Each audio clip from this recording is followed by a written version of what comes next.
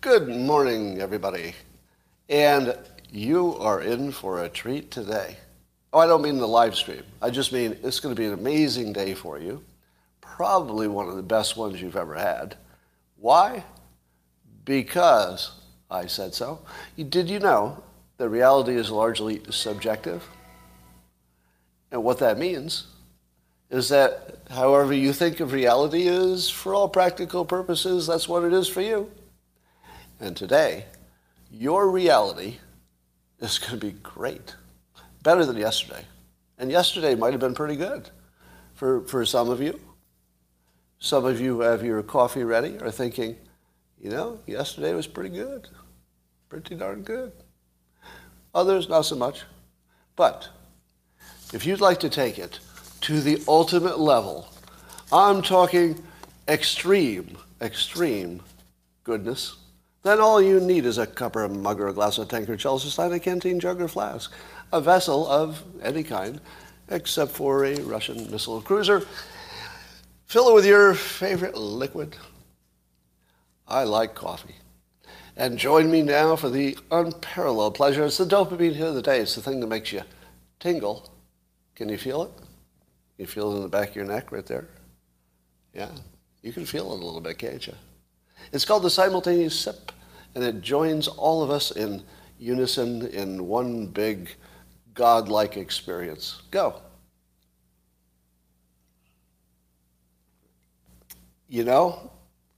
I wasn't expecting to feel connected to the divine.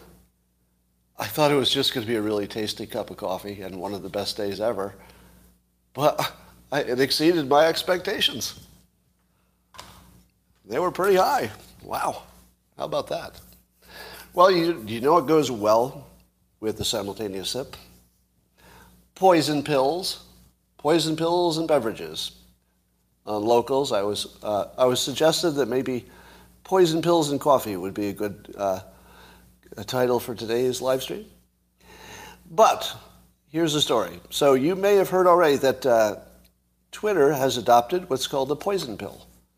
Now, for those of you who don't understand economics and mergers and acquisitions and all of the intricacies of what companies can do for their back and forth, I'd like to take a moment to explain the economics of it. Blah, blah, blah.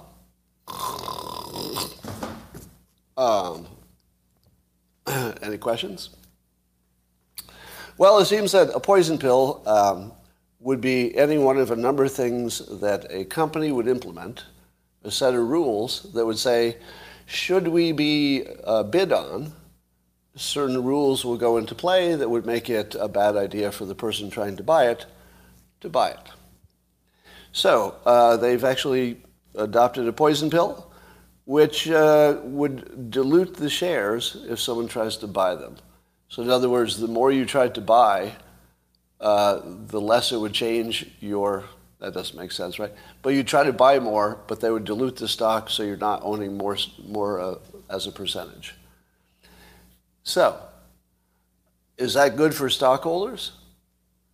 To have a whole rule that would keep them from getting a 38% gain in one day?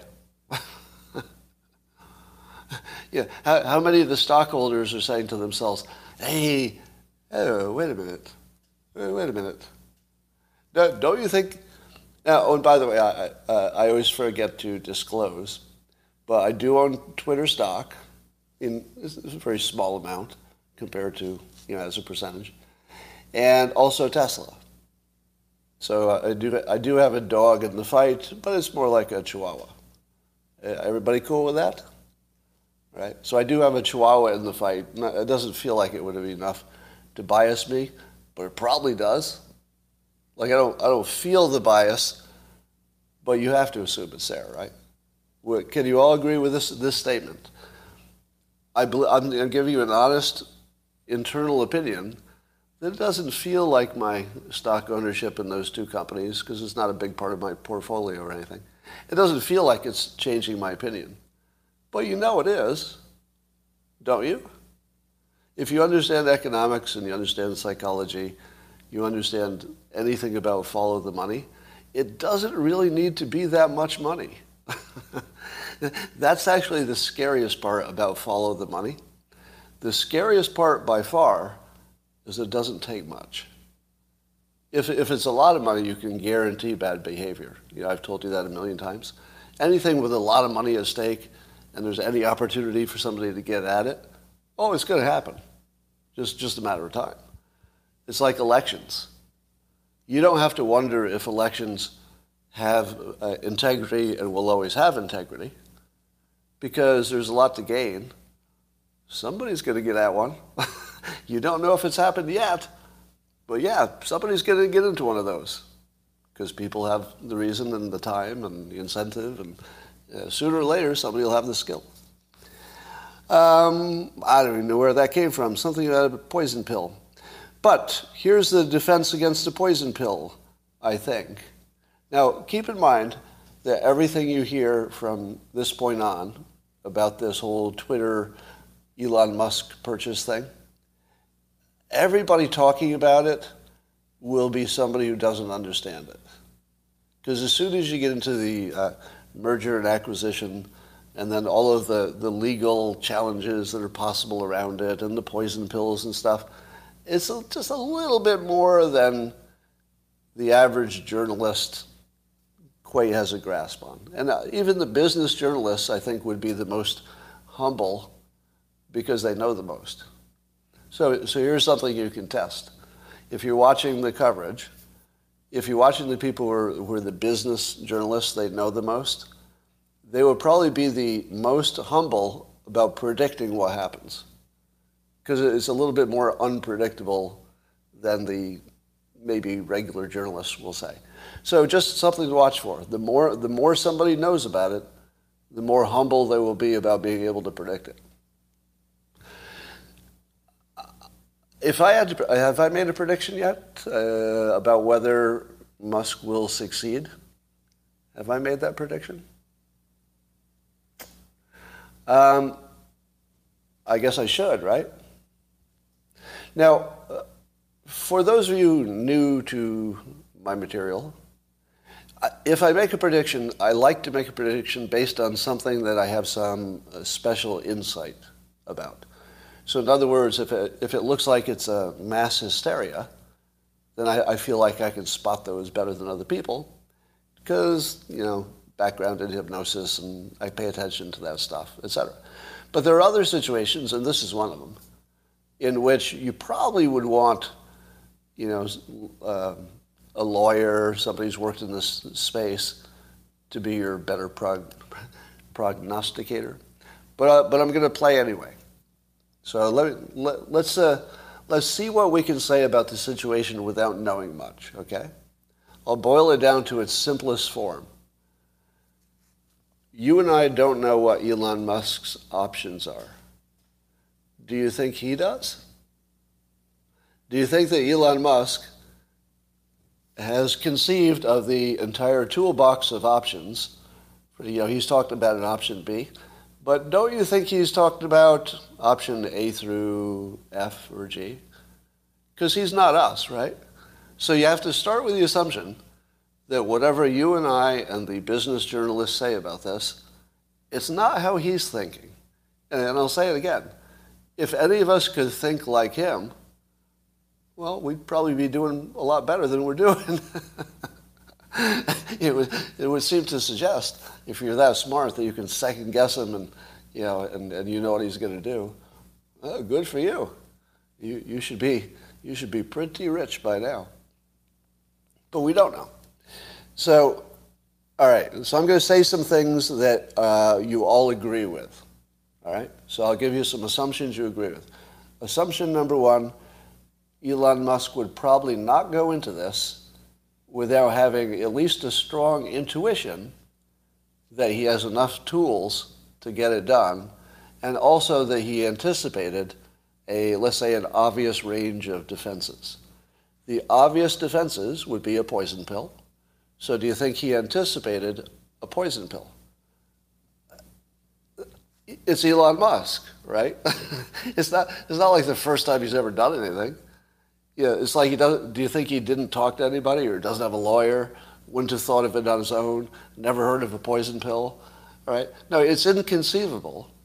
It's inconceivable that he did not consider that a likely possibility, which suggests that he has a defense, and the defense is pretty clean. He's offering so much that if the board rejects it or creates a poison pill, which is effectively rejecting it just in a different way. So if you just have to assume that Musk anticipated all this stuff and that he thinks that he could win a court case if the board does something that is clearly against the interests of the stockholders. Now, to me, that would look like an easy win. But do I know anything about this kind of lawsuit? Nothing. But if you ask me just commonsensically, do you think that turning down a 38% one-day gain in Twitter would be something the stockholders would want? And by the way, Elon Musk is saying just put it up to a vote of the stockholders.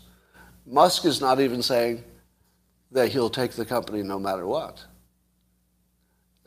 Musk has actually said the stockholders, if they vote for a yes, and I think if the stockholders at large voted against it, then he would probably conclude that they had judged it's not in their best interests.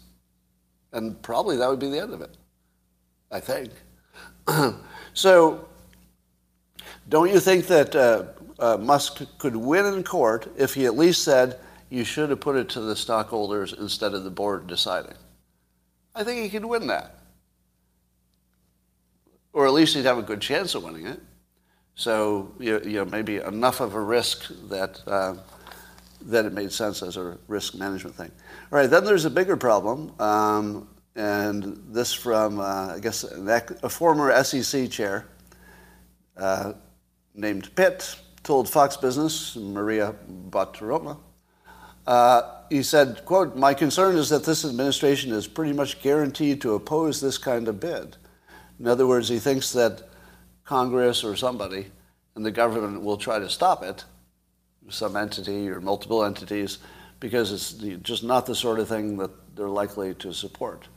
Now, do you think that Musk would have anticipated the Democrat, parts of the government trying to stop him with government power? Probably, right? Wouldn't you think? Now, I'm not saying that you and I would have thought of it, necessarily. I mean, if I were in that position, would I have even thought of that? I guess I would have had to. And I would have been advised of it. And certainly somebody would have mentioned it, right? It would have come up in conversation. So, yeah, you have to assume he knows. So unless you believe that Musk has a plan that doesn't involve buying it, like some clever plan about pump and dump, so I would rule out pump and dump. Would you agree with that assumption? Some pump and dump meaning that he buys some shares, he talks about what's going to happen, but he's not really serious about it, and then the shares go up and he sells it at a profit and he gets out by making $1 billion overnight. I don't know if he needs another $1 billion. Do you think he would take that hit to his brand and his his personal image? Do you think he would take that hit for $1 billion? He's worth what? Over $200 billion? I can't see him taking that 0.5% gain at the expense of basically the most valuable asset on the planet right now, which is his reputation. I would argue that Musk's reputation, I hate to say brand because it's overused, is probably worth more than his actual fortune because of the impact he can have on things because of the brand he has, basically. So if you assume that Musk has thought through all the options and you believe that he genuinely wants to take over the company, it's not some kind of a destroy the company play or make a quick buck, I'm going to guess that he thinks he can beat all of these elements. What do you think?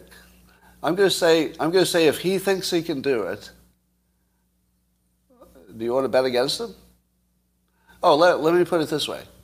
I think it comes down to whether Musk himself believes he can get it done. And he said publicly he wasn't sure. Right? So he said himself, I think as recently as yesterday maybe, that he wasn't sure he could get it done. But that's different than, and we don't know if Plan B is another way to buy it, or if Plan B is just going to the courts and saying, hey, the board of directors is not pursuing their fiduciary responsibility, meaning that they're not doing their job. That's just the big word for doing their job, of taking care of the stockholders.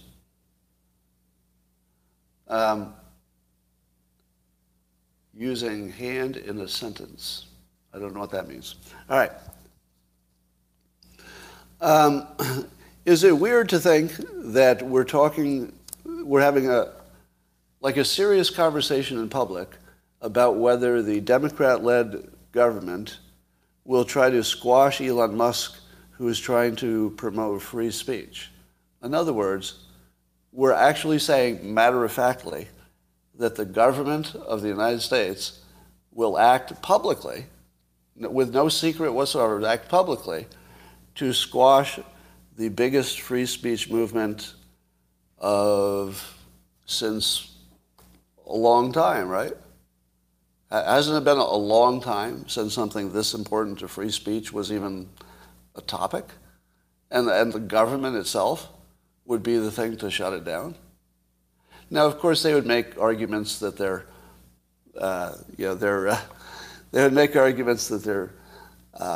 constituents would believe, but to me, it would look exactly like the government trying to restrict speech. What? How is that okay? That feels like the farthest thing from okay. So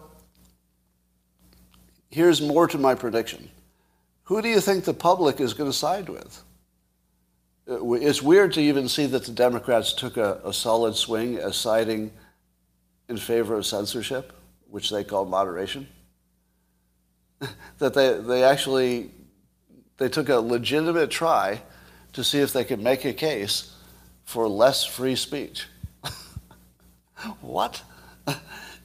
Now, it seems a little desperate, doesn't it? Like, if you're arguing against freedom of speech in the United States because it's your best play, they've been reduced to that's their best play. Well, we still got one thing we can do. Everything's going badly, or policies look like a disaster, but we always have this thing we can do. I think we can get the public on our side by trying to restrict free speech. That's it? That's your strategy? That's literally their plan. It might work. Who knows? There was a little back and forth with Musk and a Reddit. I don't know if he's the CEO or prior CEO. Maybe it's prior. I can't.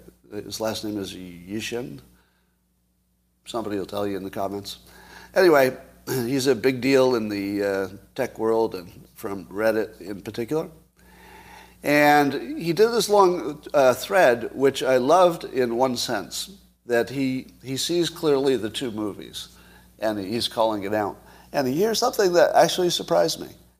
So see if you can even believe that this is true. I'm going to say I do believe it's true, because it's not really something you lie about. He's giving his personal report. And he says, all my left-wing woke friends are convinced that the social media platforms uphold the white supremacist, misogynistic patriarchy, and they have plenty of screenshots and evidence. In other words, the people on the left are having an identical experience to the people on the right, which is, hey, why are they only censoring things that agree with me? Now, I spend as much time in a bubble as anybody else. Like I would love to tell you I'm the guy who can go from bubble to bubble, but I'm not. I'm not sure anybody can. So I didn't know this was going on. Did you? And I think it has to do with just the way they talk about it. In their world, there's too much racist, Nazi, misogynist, anti-LGBTQ stuff, because there would always be too much. Wouldn't there? There'd always be too much. Like, what's the right amount? If you don't like it, what's the right amount of it? The right amount's none. Of course there's too much.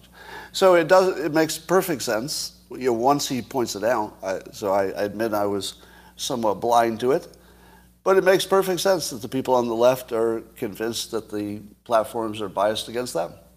Well, the people on the right have their own good examples, and apparently there are good examples on both sides. But I don't think they're talking about exactly the same thing, right? When the left is talking about stuff, they're talking about really stuff closer to hate speech. But when the right is getting banned, it tends to be a little bit more opinion related, it seems to me. I don't know. Maybe that's my bubble too.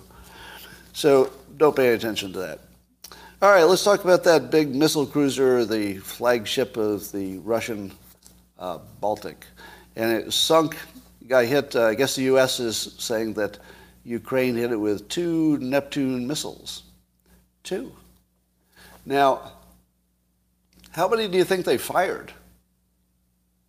Isn't that like a key question? What if they only fired 2? And they both hit the flagship? How good are these missiles?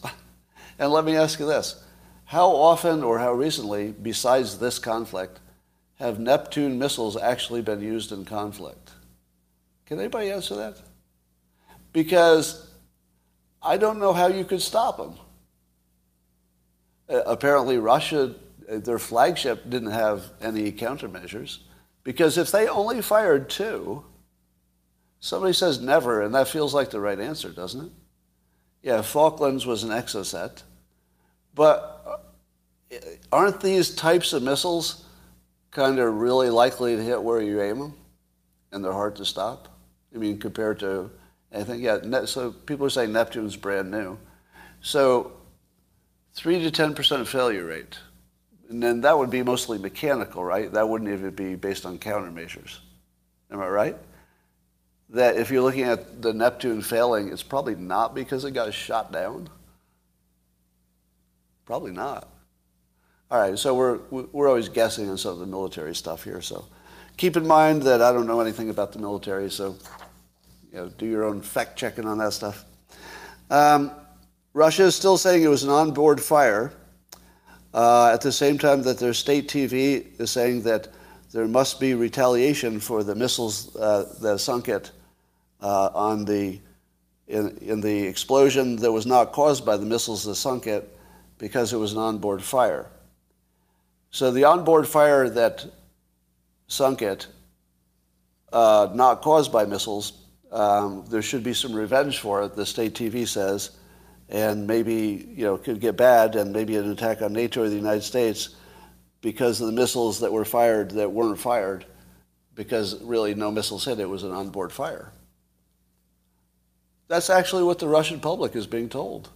Literally both things at the same time. That it was a fire, and that there ought to be some revenge for that fire. What? All right. The biggest impact of that Musk sinking, I don't think will be on Ukraine. I'm not sure it makes that much difference. So militarily, probably not that much of a difference. Apparently the missile cruiser was used to fire missiles that could have been fired from land. So it was just another way to fire missiles that Russia has plenty of, apparently. So it shouldn't make any difference in firepower. It probably doesn't make that much difference in command and control, I would think. I don't know. Maybe there's somebody who's a naval expert, but I didn't see anything in the news about them losing some kind of command structure. I only saw that they lost a lot of missiles that they could replace from land-based missiles. So it probably doesn't make that much difference militarily. It might make some difference in terms of morale or getting the Russian public all riled up. But by far the biggest impact is probably China noticing that you can't stop a Neptune missile. And if China wants to take Taiwan, it's going to have to do it with some boats. And do you know what Taiwan is stockpiling? Because Taiwan has money, and they're not dumb, and they're good at planning ahead, and they know exactly what the risks are. Do you know how many Neptune missiles are heading for Taiwan right now? I don't know either, but it's not two. I'll bet it's something like a shitload. And couldn't that make Taiwan essentially unconquerable? I mean, it could be bombed into rubble, but do you think China would do that? Do you think China would bomb into rubble Taiwan? I mean, I suppose, we get used to, somebody says yes. I suppose anything's possible. I mean, a lot of people didn't see Ukraine coming, but a lot of people did. A lot of people did. All right. What a day. So there's more stories about the war crimes and the places that the Russians occupied. And there's more credible stories coming out of there. But I'm not doubting that there were war crimes. But it's a little suspicious that they only happen on one side. I don't know what to do with that. Because when it's so obvious that you're being fed a narrative as opposed to anything that looks like news, how are you supposed to take sides exactly? Like, how do you take sides? Like, it just feels like there's a lot of bad people doing a lot of bad things over there. But here's my thing. Here's a little mental experiment. Imagine, let's go back 10 years, just randomly 10 years. Do you think that the CIA 10 years ago would have started let's say, a civil war in Russia if they could? Or a revolution or a civil war? Do you think the CIA would have done that if they could? I feel like they would. Now, do you think that Russia would have tried to turn the United States against each other in some sort of a civil war if it could? If it could. Do you think Putin would try that if he could? Probably yes.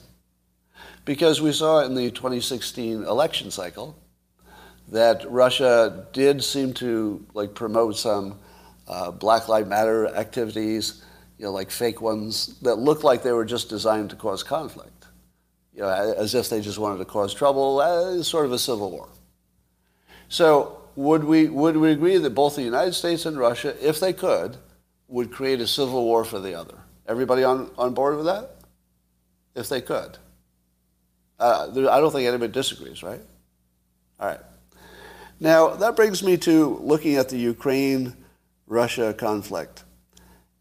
Am I wrong that from my perspective, it's a bunch of Russian-looking people, sometimes they speak Russian, sometimes not, but it's a bunch of Russian-looking people fighting a bunch of Russian-looking people in an area that is maybe Russian, maybe not, but some part of them thinks it's not, and it's its own nation, but some of the others think it should be part of that nation.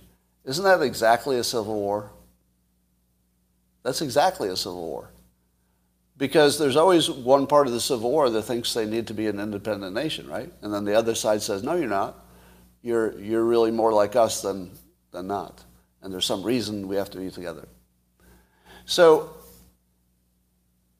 did the United States, with its control over NATO and maybe with their willingness, did we create a civil war in Russia? It's just that we're using Ukraine as a allegedly independent country, because it is treated that. I'm not going to say allegedly. Let me be very clear. Ukraine is a sovereign country by all the normal rules of things. It is a country.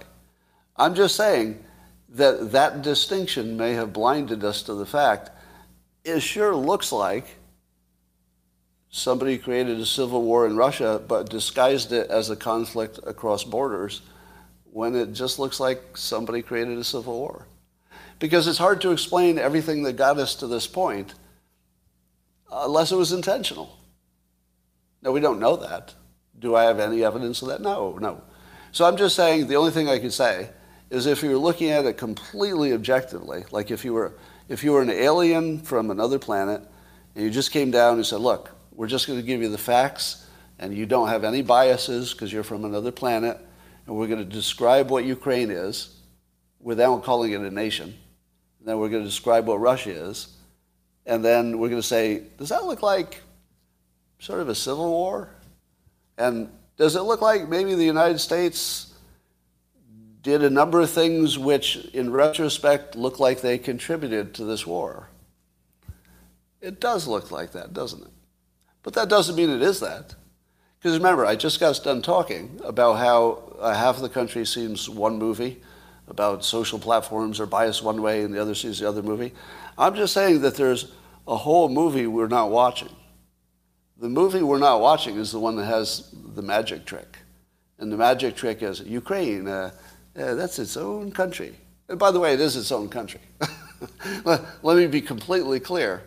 It's a sovereign country that was attacked by Russia. But wow, does it, on another level, sort of look like we promoted a civil war in a Russia-ish area? Let me ask you, how many of you hear that framing for the first time and just said, holy shit? Did anybody have that experience just now? Because sometimes if you hear okay, I am seeing some yeses on that. A lot of no's, because some of you were already there or don't buy the framing, I guess. Yeah, a lot of yeses. Now, for those of you who got yes, and it's maybe 20% of you, whatever. It's not everybody. Isn't it a total mindfuck to see that you can look at the same information and that, like an optical illusion, I can just tell you, oh, it's not the ladies looking at each other, it's the flower or whatever. And then suddenly your brain goes, and you can see the vases or vases or the flowers or whatever. It's such like it can really play with your head when you realize how gaslit you could be. Doesn't mean you are, but it allows you to imagine how easily you could be completely bamboozled. And one of the things that I've said helps you understand the world is understanding magic tricks. That doesn't sound like it makes sense, right? But actual like stage magic. And the reason is that if you spend enough time thinking about how tricks are done and you learn how to do them yourself, you look for the diversion. So when I look at politics, one of my just automatic filters is, okay, what's the diversion to the magic trick? It's not always there. And maybe sometimes it misleads me to think there is one when there isn't. So it could be a frame that misleads you as well. But I feel as if thinking that things could be diversions is a real healthy, productive way to look at any political situation. Because it does feel like they're doing intentional diversions. Well, we know that. I mean, I'm not the person who discovered that. But it just helps to always have that frame in mind. Noam Chomsky, noted intellectual, provocative person on the left, I guess you'd say, has an IQ of like 10,000. He's very smart. His IQ is 10,000, roughly, I don't know, rounding it up. And he's getting a lot of pushback because he says the only way that the Ukraine-Russia thing gets settled is with a negotiated settlement that Ukraine isn't going to like. I mean, I'm paraphrasing way too much, but basically he's just saying that's the only way it ends. It's not going to be like a military victory. And he's getting pushback from that. And I'm thinking, what's the pushback on that? Does anybody have a different opinion? Because even if one side sort of wins, it's not like they conquered the other country. It just means that they beat their military down to the point where one wants to talk. But now here's something that you can take into your daily life. This is like a super useful persuasion trick. And this is what Chomsky is using. And he's basically saying, and again, I'm going to over paraphrase him, so I hope I don't lose the essence. But I think the essence of the argument is, if you know where it's going to end up, why would you put up with all that pain to get there? Like, you know where it's going to end up. It's going to be this negotiated thing. And yeah, I get that Russia likes to negotiate and fight at the same time. So, if they get a battlefield win, at the same time they're negotiating, that's a little good. But if they're If their missile cruiser flagship ship gets sunk, well, maybe that's a little bad negotiating position. But the Russians like to fight and negotiate at the same time. But I don't know that it's going to make that much difference, is it? And this is what Chomsky was saying. If you know where it's going to end up, you might as well just start now, just get it over with. But people can't put themselves in that mindset. Now here's where this helps you in the real world. You find yourself in, let's say, an argument with a spouse, but you know from your history that you're going to get over it, and it'll probably take 2 days, and you've been through the cycle before, you'll be mad for a night, you'll be better tomorrow, whatever it is. But if you know where it's going, have you ever said this to your loved one, spouse, family member, just coworker, somebody important to you? Have you ever said, all right, you know where this is going to end. In 2 days, we're going to be over it, because we always are. And we're going to say, well, that wasn't that important, but we were in a bad mood. Why don't we just go there now? And you should see what people say when you say that to them. It's almost like you time traveled. Because if they also know, yeah, that's where it's going to go. Because it always does. You can actually sometimes get people to, think themselves into that future and then negotiate as though the future is already here. In other words, making them imagine, you know where it's going to end. This is very similar to life, exactly. So in the comments, exactly as the time I was going to say it. It's very similar to the life is short. And actually, you can use them at the same time. Look, should we spend 48 hours being mad at each other when life is short, pleasure is rare, we know that in 2 days we're going to be right with each other? Why don't we start now? Now, that's never worked instantly in my experience. It doesn't change anybody right around. But I feel like it makes a difference. I feel like it at least changes the tone of things. If you make them think toward the inevitability of it being over and not mattering in the long run. And this is also related to are you going to be thinking this on your deathbed? That one I use all the time. It's really good. Just say to anybody, especially if they're younger, the younger they are, the more ridiculous it is that they can imagine this would matter when they died, right? And if it's not important when you died, it's probably not that important right now, right? So there's your personal advice for the day, and that's why you come. Is it for the coffee and the simultaneous sip? Is it for the great camaraderie that we experience? Maybe it's all of that. And that is only one of the things I was going to say. I thought that was the end of my notes, but hey, what? There's lots more.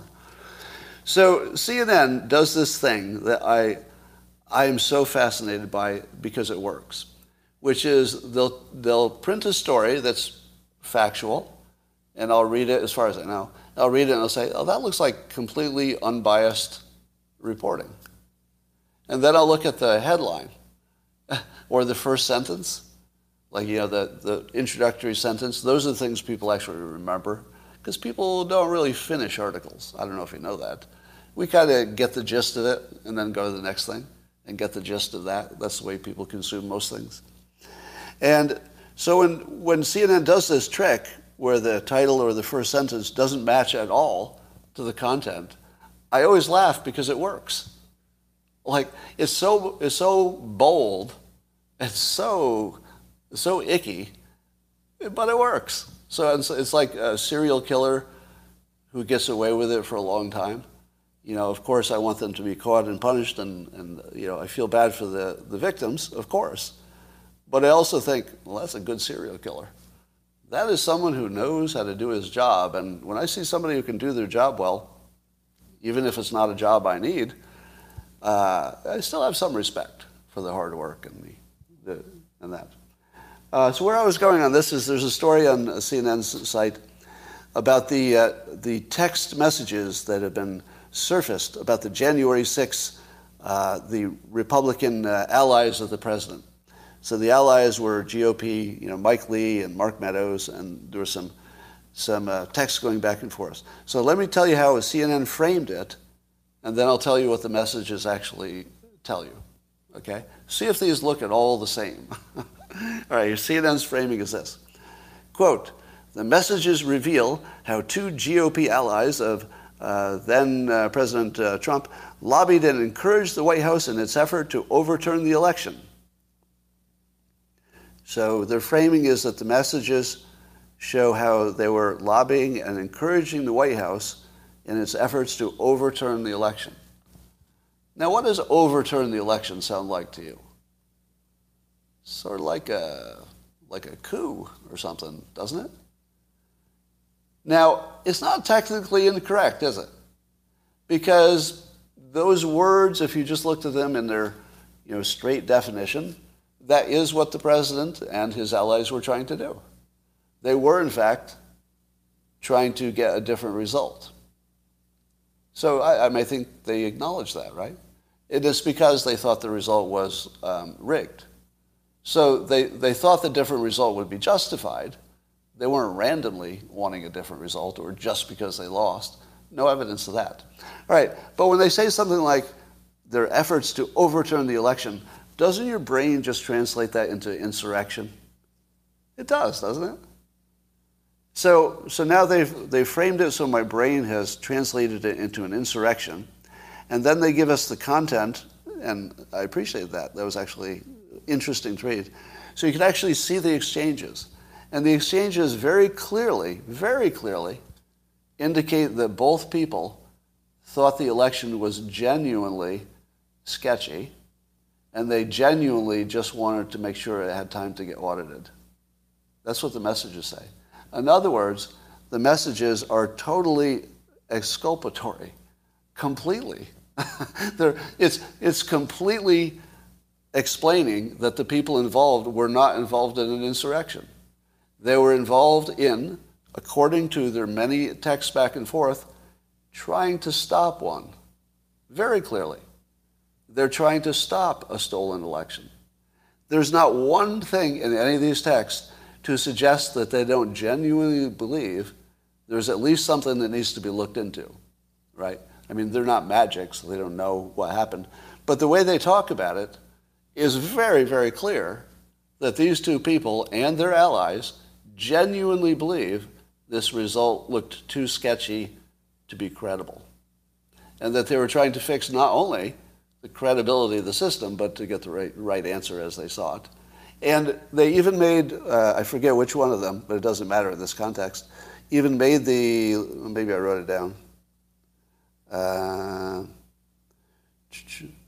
They're talking about approaching it firmly and intelligently, being completely compatible with the Constitution. All right, this is from Mike Lee, right?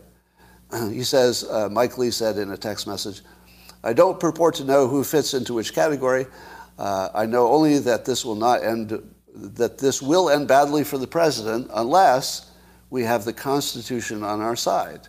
And unless these states submit new slates, blah, blah. So in other words, unless everything is constitutional, this is a bad idea. That's what the alleged insurrectionists were saying. These guys have been painted as insurrectionists, and then in their own words are saying, we damn well better be compatible with the Constitution. And it doesn't sound to me he's saying, let's be weasels with the Constitution. That's not there. It looks like these people want to be absolutely straight down the line. If it's constitutional, we should make sure that these elections were done right because they don't look it. Now, isn't that not exactly their fucking job? Would you want members of Congress of either side, suppose this had gone the other way, suppose the Democrats in Congress had legitimately believed that the election was rigged, because it just looked like it. Would you be disappointed in Democrat leaders of Congress if you saw their text messages and you saw that they were legitimately trying to follow the Constitution and look into something that looked like maybe, in this hypothetical, Republican mischief, and it just would take 2 days, let's just find out if the election was credible? I would support those Congress people. Would you? If you knew in their own words, so there's no doubt about what they were thinking, because there's a long exchange. If you saw their own thinking, that they were trying to save the republic, stay true to the Constitution, and fix what could be one of the biggest problems the republic has ever faced, which is a sketchy election that looks sketchy. Maybe we've had ones in the past that were sketchy and we didn't know it, but this one looks sketchy. That's different. If you ignore one that looks sketchy, you have some explaining to do, because you didn't get elected to ignore big problems. You got elected to do exactly what Mike Lee was trying to do. Exactly that. Make sure the election was fair. Mike Lee should get like some kind of award for this. And CNN is like throwing him into the insurrectionist bucket with their overturn the election rhetoric. But already it's softening, isn't it? Already it's softening. Because they didn't use the word insurrection. And I feel like that's new. Do you think you could have used the word insurrection in an article in which all of the content of the article proved it wasn't one? At least in terms of these GOP allies. They were clearly not insurrectionists. Clearly. So this is just mind-boggling that the entire thing, at least in terms of the Republican allies of the president, is completely shown to be exactly what we hired them to do. And I would say that if these had been Democrats doing the same thing in the other direction. That is what we hired them to do. It's just mind-boggling. All right. I saw one military expert say that Putin doesn't want to necessarily capture the capital and take over all of Ukraine. What he wants to do is destroy the Ukrainian armed forces. And I thought to myself, why would that be a goal? Does that even make sense? It makes sense for the Ukrainians to destroy the Russian armed forces, because that would likely cause them to retreat and maybe not try it again, right? I'm not a military expert, but to me it seems that it would make sense for Ukraine to try to win outright. But suppose Russia won outright, but the only thing they were going for was to destroy the Ukrainian military. And then what? Pull back? Does that even make sense? Because if all they did was destroy the Ukrainian military, but they don't take control of the country, wouldn't the Ukrainian military reconstitute? And wouldn't it have better stuff than last time? And wouldn't it be more NATO-friendly than ever? Like, how in the world does this opinion make sense? And it might make sense. By the way, this is exactly the kind of topic you should approach with maximum humility. Hard for me to do, I know, but maybe easier for you. But do you think we have any idea what's going on over there? This is an expert who I would acknowledge seems to have the resume of an actual expert. And I don't even understand this. Like, it doesn't even make sense, like, on a logical level. Like, what would be the point of any of that? To destroy the military and go home? And that's what passes for expert opinion. But, again, if we're realistic, maybe that is a good opinion. I just don't understand it. Well, Biden's support is dropping fast among young people. So I guess millennials and Generation Z, he's going for like 60% support, like 40% support. That's a pretty big drop. From 60% support to 40% in young people? What? And if you're keeping track, President Biden, among all of the different demographic groups, if you're looking at Hispanics, you're looking at black voters, whatever group you're looking at, I think he's lost approval in every group. I wonder if that's true. Maybe he has more approval in LGBTQ, or there might be some demographic group. But I feel like, how can you lose support in just about every group? Except the Karens, right? Except women. I'll bet, is it white college-educated women? Yeah, I think that's... I said before that it seems like the Democrats will inevitably, or already have, are the party of women, and the Republicans are the party of men. Both, of course, will have men and women in them. But in terms of a sort of a dominant overarching philosophy, Republicans are sort of, safety through power, prosperity through power and keeping criminals under control and controlling the borders and stuff. Sort of what you'd classically imagine in your sexist mind to be a male characteristics. And the Democrats seem to be very female-dominated in the sense that, correct me if I'm wrong, but 100% of Democrat policies are favored by most women, right? Would that be true?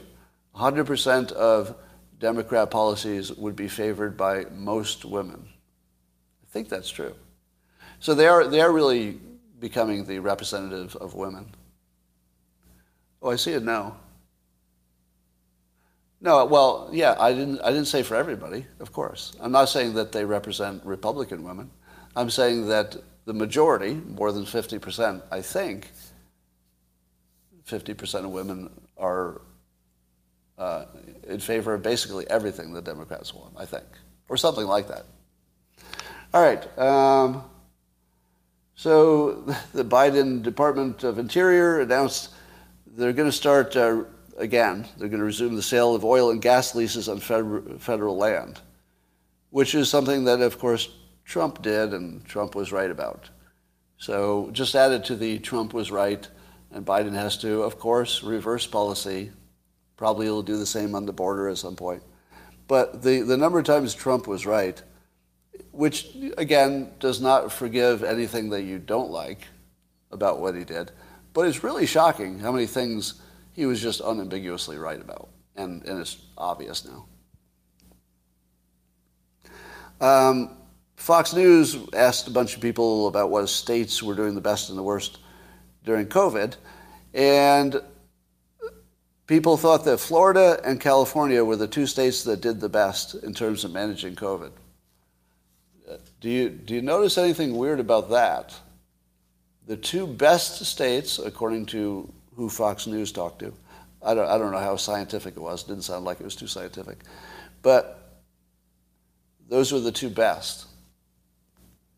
Now, that's according, I think, to largely the people who lived in those states and had familiarity with them.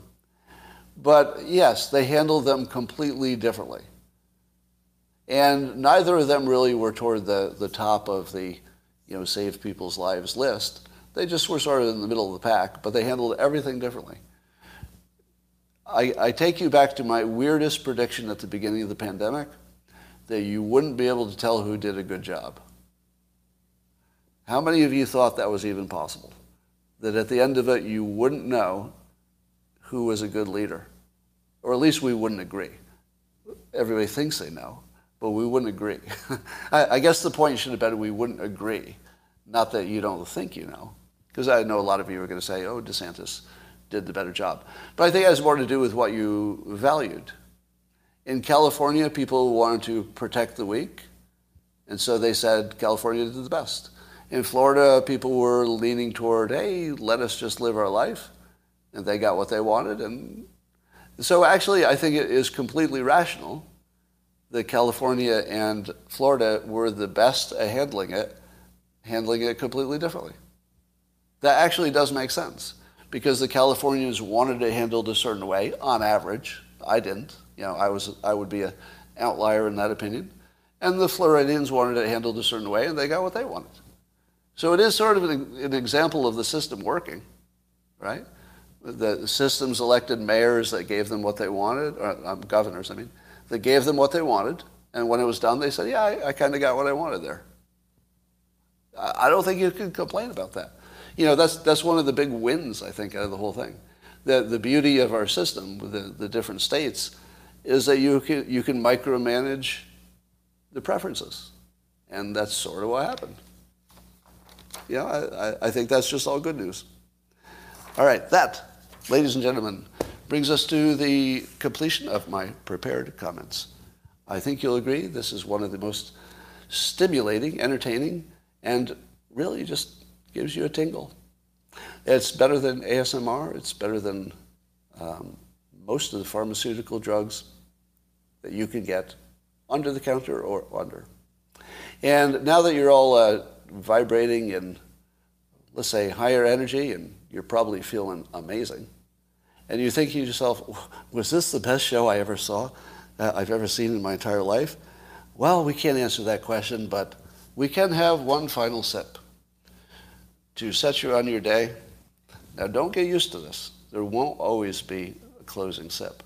So savor it, savor it, savor it, go. Yeah, that's pretty good. Now, before I go, I'd like to solve the homeless problem in California, if I may. And I don't know why nobody has already suggested this. Correct me if I'm wrong on these assumptions. Number one, the homeless, in California at least, prefer to be outdoors. Because if they're indoors in any way, they're going to be limited in their drug use. And they don't want to be. They'd rather be outdoors. But nobody wants to be outdoors and have it dangerous and unhealthy, etc. What if we took a bunch of public land and said, this is a campground for the homeless. And the homeless will help you get going, but you need to form your own government and management and go wild. If it gets too out of line, let's say if it differs with state laws or local laws, then you can't do that. But in terms of just managing, having a mayor, sort of something like that, why not let them live the life they want to live? Why not? These are people who tell you exactly what they want, and it's not much. They tell you exactly what they want, and it's not much. They want to be left alone. They want to live outdoors, and they would like to be safe and maybe have some services available. But I feel like you can, if you were close enough to, say, a hospital, and there wasn't a risk that they would burn down the forest. That's a big risk, so you'd have to manage that. But I feel like instead of putting them indoors and having them not like it, and you're wasting all this real estate for people who don't want to be there anyway, is there any reason they can't just form their own civilization and take care of each other? Has anybody tried it? Now, remember, the key is not whether you think it's a great idea. That's not the key. The key is whether you could test it on a small scale. Now, Michael Schellenberger, who's running for governor as an independent, he's done the best thinking and the most research and has the most clean and, I think, probably practical suggestion for how to do this. And he would suggest, among other things, that the addicts are not the ones who should decide whether they should be free to do what they want. Because once you're an addict, you do lose the ability to make good judgment. And if you care about them, there's sort of only one way to give them a chance, which is to take away their rights just long enough that they can be part of the decision-making process again. That they can be, clean enough that they can at least lean into, their own benefit if they want to, if they can, right? So you could debate that. I think honest people could debate, should you go hard, let's say tough love. Should you use tough love on the addicts and the homeless, or should you let them live their best life? I think some of them are going to be completely immune to tough love. Would you agree? So maybe there's just a group of hardcores that just want to live their life the way they want, and if they die at 50, they died happy, and it was their best shot, because they didn't want to live to 75 hating every fucking day. So it's a free country. Maybe they could be accommodated. Everybody's different. So I just put that out there. Is there any kind of model that you could test small, and if it doesn't work, you just stop doing it, right? That's it. Try it with, 50 people. Take 50 people, really control it and monitor it. You don't walk away, don't dump them in the forest and walk away. You give them some kind of support, make sure they had, some kind of supply chain. You'd make sure that they have the basics. But just try it. Try it with 50 people, see what happens. Somebody said Sweden did it. Yeah. All right. Anyway, I won't tell you I think it's a good idea. I'll just tell you it's easy to test, and therefore, maybe we should. And that's it for today. I'll talk to you tomorrow.